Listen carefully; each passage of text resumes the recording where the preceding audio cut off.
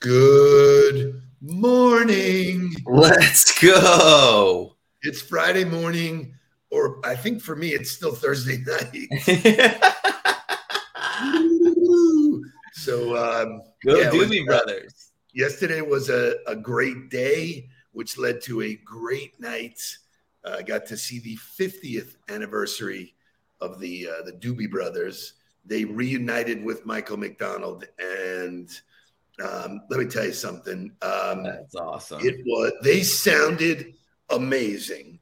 I mean, so, you guys that are 70 plus years old who played for 2.5 hours without a break, crystal clear. You forget how many songs Michael McDonald did with them to make them great. And outdoor venue, hot as shit during the day. When the sun came down, it was actually cool and breezy.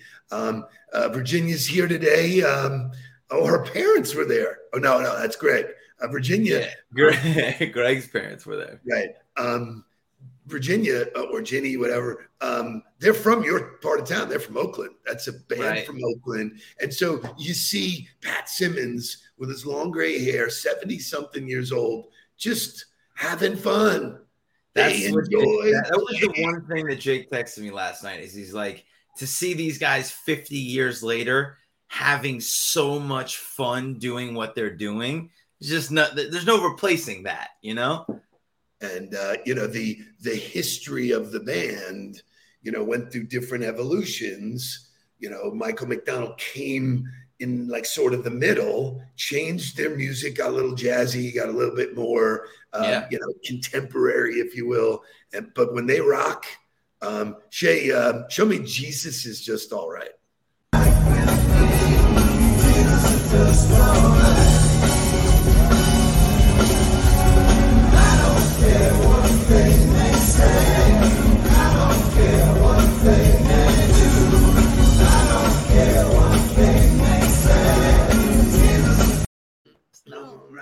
Oh, yeah. I mean, so you're in a crowd where, Jake was one of the youngest, obviously, he always was. Everybody knows every word to every song. Right. So people are just dancing and singing and doing their thing, and just could not have been more fun. Shout out to them. Thank you for all of the years, all of the great memories. It reminded us. I took Jake to a Doobie Brothers concert in Boca at Meisner Park. He was 6 years old. I was doing business with the venue. We sat front row. The Doobie Brothers could not believe that he knew the words to the songs. Right. Pulled him on stage, gave him, and it was a day where there was no cameras, there was no phones, pictures. So that memory has to live up here. But to see Jake enjoying it at 24 still was great. So lots of fun. Shout out to them. Their song, Listen to the Music, is one of the rules in my book, in case you did not know that I wrote a book. Did you know that I wrote a book? I did know that you wrote a book. I'm pretty sure everybody in the huddle knows that you wrote a book. If you don't know Before we get to morning motivational music, we've got some shout outs from yesterday, because not only was your day historic because you saw the 50th anniversary of the Doobie Brothers, I think for the first time in history, a LinkedIn Like a Pro session was taught and not a blank invite was sent after. 100%. So shout out to the First Point Advisors group. It was an absolutely phenomenal day for a presentation. They were engaged. They were asking questions. They were diving deeper into how, why. It was really great. But then historically, every time we teach a LinkedIn Like a Pro, somebody in the class doesn't pay attention and sends a blank invite. Not yesterday. Everybody 100% with notes. So well done to you guys. Great stuff. Is that the quality of the coaching? Is that what you're trying to say? Maybe. I'm going to pass it to them. I'm going to give the credit to them that they were just really engaged. There wasn't anybody who wasn't like just eating it up every second. And they were all super excited to get started after. And they did it the right way, which is very cool. So good job, Nick. That's right, Nick. Your crew did well. Great job. Now, here's another historic thing that I thought you might say is that both of us were out and in person doing our thing yesterday. I was with the folks at Rogue, the Rogue lawyers, Rogue attorneys. They were amazing to work with. We had 2 people in person, a couple of people virtual, as their group is national. And it's so much fun watching people flip, because they're attorneys. They are legitimately like skeptical. And we're into this a little bit now. And they're like going, okay, so. So part of that too is, we talked yesterday about sales leadership. And what was really cool about First Points Group is that there were a couple people that were fresh out of school, 1 or 2 years removed.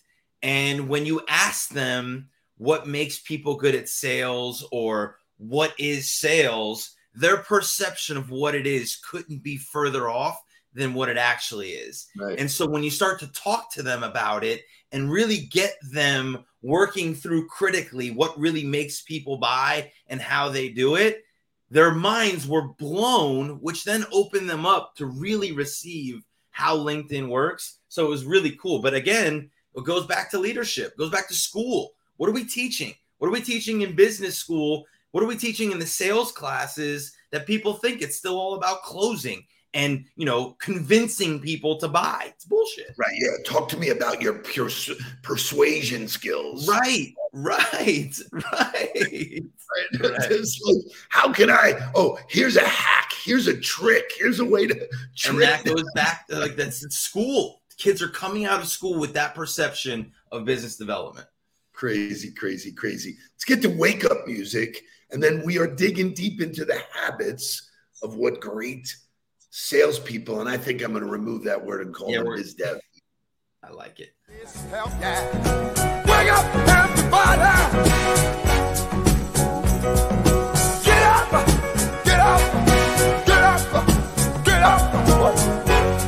Wake up. Come on. Wake up, everybody. Teach a new way.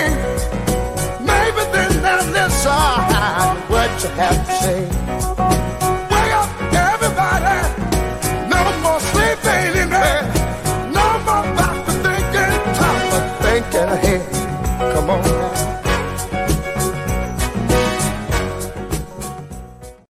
So a big shout out to everybody who's posting good morning in here. We appreciate it. We know there's lots of people watching who are not saying good morning. So those who take the effort to do that, thank you.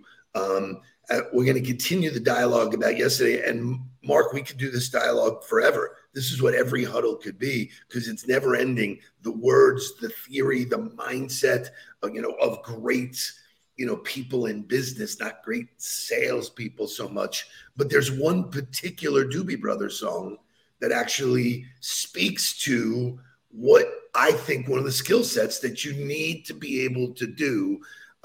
When I think of campaigns and, people who are politicians do this really, really well.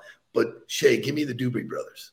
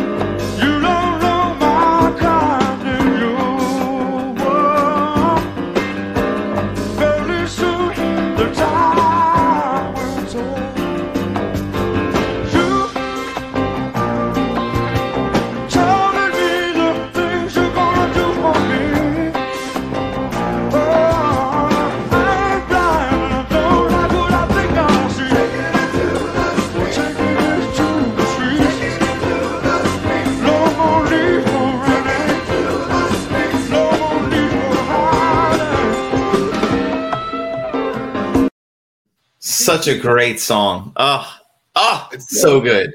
They played it with Michael McDonald. Right. Unreal. That same dude, beard is all white now, man, you know, but the voice is undeniable. The stuff he's done was amazing. So I have a question for you. How much older did he look, before we go on to the conversation about sales, how much older did he look than the last time we saw him at Gulfstream Park? Because I remember seeing him. Everybody last then. Right. He was white beard, white hair. One of the things that our company handled was the concert series at Gulfstream. I was responsible for raising all the sponsor dollars. And what they did was they had like B and C bands coming through there all the time, which, by the way, they got paid diddly back then. Now they're making real money again in their 70s. It's insane. Right. But he turned white early in his life.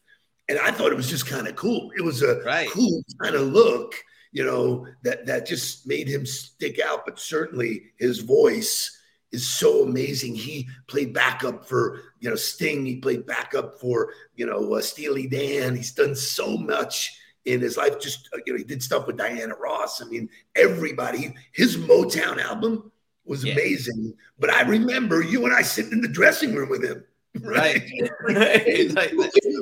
And you talk about his look, like that to me is, I was young. I don't even remember how old I was then, but it stood out to me. Like seeing him, he was like this, you know, white bear, you know, he had the big beard, big, thick, full beard and a thick head of hair. And it was just cool, you know? So not to be denied, Mr. Craw was there. He was about 20 rows back of us. So good comment there, because he does have a full head of hair. Like, and I remember it from being a kid. I mean, Pat Simmons has got, you know, long gray hair. So anyway, enough about the Doobies. Sure. I can go on all day. But those words are appropriate in that song. Like, and I don't even know where you're going to go with it, but to me, you don't know me, but I'm your brother. Yeah. Like, to open a dialogue that way, or to approach every relationship or connection that way. You don't know me, but I'm your brother. You know, like, wow. How okay, draw the connection for me on how that's going to be, you know? Well, so for me, it's a couple of different meanings.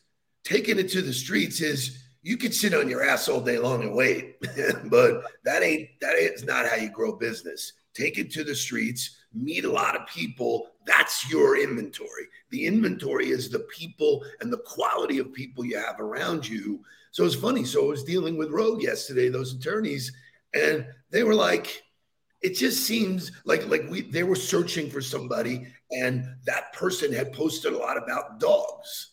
And I said, you like dogs? Yeah, I love dogs. I go, well, then that's your connection. Oh, well, that seems disingenuous. I go, no, calling and trying to sell them something is disingenuous. Right. And I just say, hey, man, you're putting shit out there about dogs. I love dogs. Let's just talk about dogs. So, I think the other part of that is when you're feeling like it's disingenuous, when you're doing the research, because I had this conversation with Drew as well.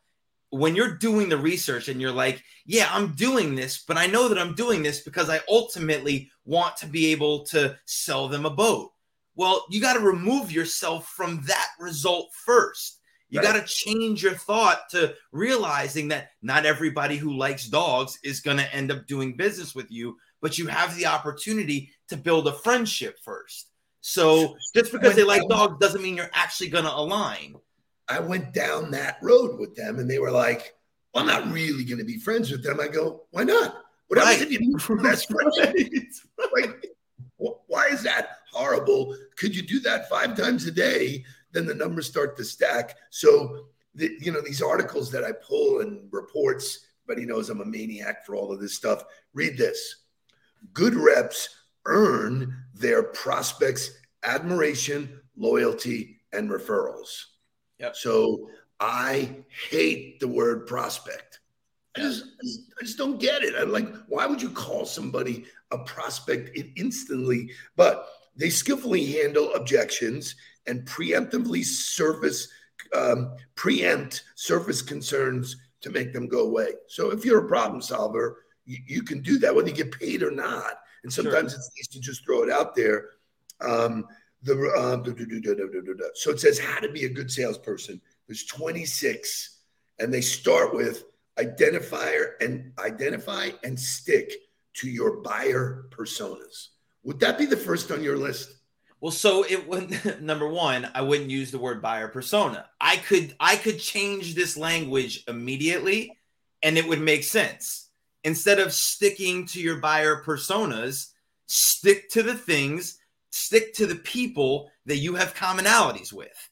Right. Because that could be your personal buyer persona, not the ideal client per se, but talk to people that you can be friends with. Talk to people that you have commonalities with. I had this conversation yesterday in the training.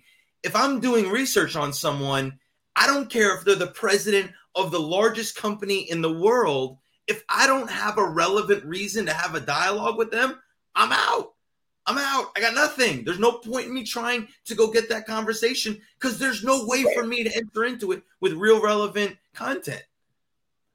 So, this list goes all over the map. Number 2 is a good one. I wouldn't put it number 2, but it says use a measurable, repeatable sales process. Again, strike the word sales and just a repeatable process on how to put yourself in front of people. That creates opportunity, not sales. Creating opportunity, right, leads to people converting, not the other way around. You see Todd's comment. So yes, I may have broke that person's persona for that solar panel rep, but I think when they say sales process, most organizations go, yeah, we know exactly how we're going to take somebody from the first call to the end and the agreement. Nobody ever talks about what the process is for developing the opportunity. How do you get to the first call? And that, to me, was where I came to you and was like, look, they trained me all about ESPN. They trained me all about what we have and what we do. They didn't give me any kind of good ideas on how to create new opportunities. All they're telling me to do is cold call. And that doesn't seem like the most efficient way to do it. Fascinating here. Number 24 on this list is build personal relationships. Number 24, way at the bottom. Right. Like, wouldn't that be like the first thing? If you're really good at building relationships, the right people will raise their hand if you know your shit. See, that's the difference, is everybody else is looking for a quick, I'm going to move them through the pipeline. I'm going to trick them into buying. We don't even ask. I mean, everybody looks at our, decision tree and it's, the bottom piece is so insignificant. But one of the things it has in here that nobody seems to focus on, but I find hilarious, is follow-up. Now, right. when I think of follow-up, I think of the movie Swingers. Right. When how many days? The girl's number, days? Right, and he asks all of his friends, like, "Hey, what's 3 days, a week? It's a month, right?" This process. Especially, he goes, "Are you out of your mind? You want me to wait a month?" Right? Let her wait. So, but here's the thing: there is an art form to it, and I tell people if that's part of your process, which our process is very simple. It's 4 steps. It's very repeatable.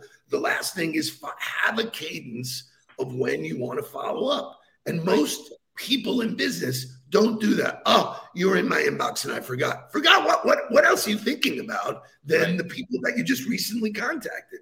And believe me, the first time you follow up, that's why I was glad to get to this, is that most people don't. So that's your point of differentiation. You immediately, have a nice dialogue. You follow up. We're following up in video. Hey, thank you. I enjoyed that. They go, holy cow, man, nobody follows up for anything. Everybody does their own shit, and then a week later, you think it's relevant to follow up? People go on about their business. I think it should be done in the first 12 hours. I think first 24. I think you got a full day. Because sometimes for me, it's hard to get it in 12, especially like if I meet you at 1:00 in the afternoon. And, you got kids, you got stuff you got to do. I might not get to it till 9:00 at night. And if I don't get to it at 9:00 at night, I'm coming back in the morning. So I think you got 24 hours to get back. 12 is always going to win. So what was mind blowing to me is that I received the advice that you shouldn't follow up too quickly because it makes you look too eager. And I was like, what? I was like, wait a minute. You said what? Like, to me, the quicker the follow-up, the better. The more the more people appreciate that, the more people know that you valued that time. And the other thing is, why are you following up? To me, all I'm following up is to say thank you. Regardless of where the conversation went, every conversation deserves a follow-up thank you to say, thanks for the time. Thanks for sharing this information with me. And then you can move on to whatever else it is. But there's always a reason to follow up, because at a minimum, somebody should be getting a thank you and appreciation for what had happened. Which, you know, in my years of growing through different businesses and meeting different sales trainers and stuff like that, I met a guy named Jack Daly. Howie knows him really well.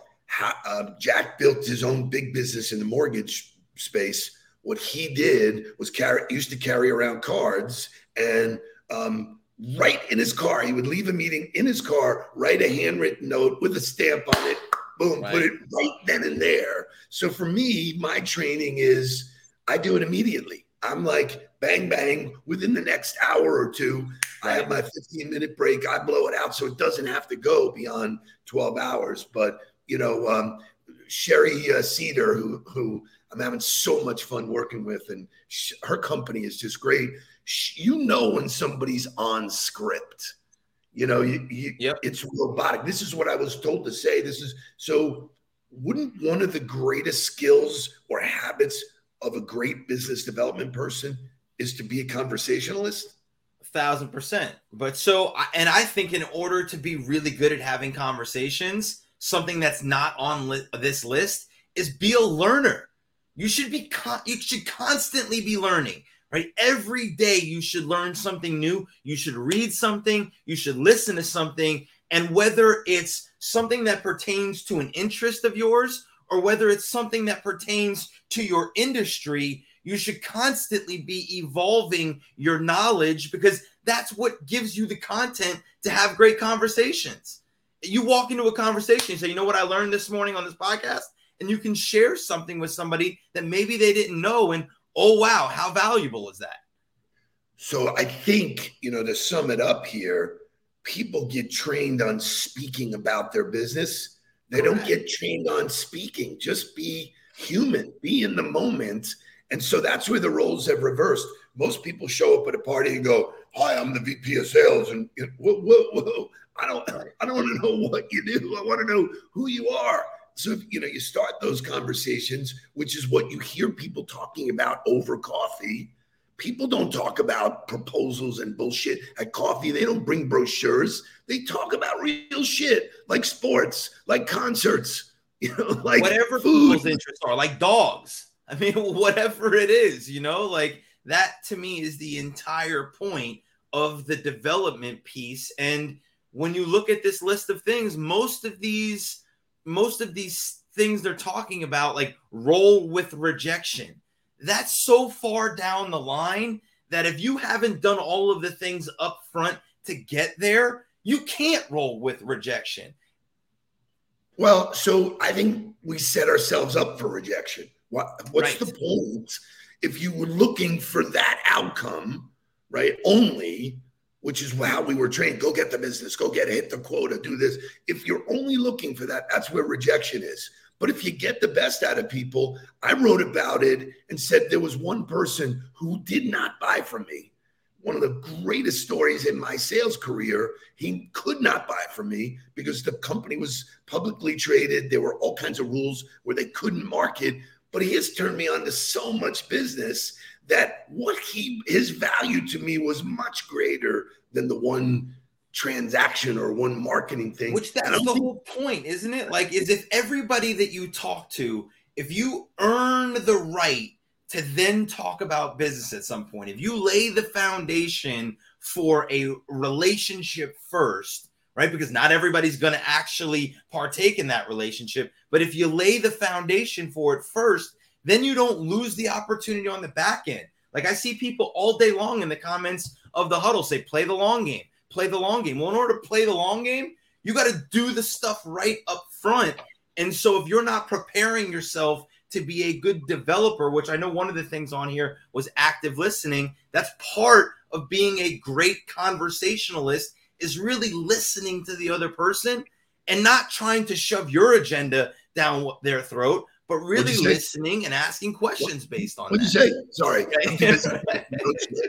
I'm too busy thinking about what I'm going to respond with, you know. Great way to end the week. Final way to end the week. Great show, great content. Arlene from the American Cancer Society is up early. She is here. Oh, man, it doesn't get any better than that. That's change in behavior, inching your way to greatness every single day. What percentage do we get better? 1%. Get after it. The grind includes Saturday and Sunday. We'll be back Monday to close the month in a flurry. But for now, let's get down to business. Please don't worry about me. I'm about to let my heart speak. My friends keep telling me to leave this. So let's get down to business. Let's get down to business. Give you one more night.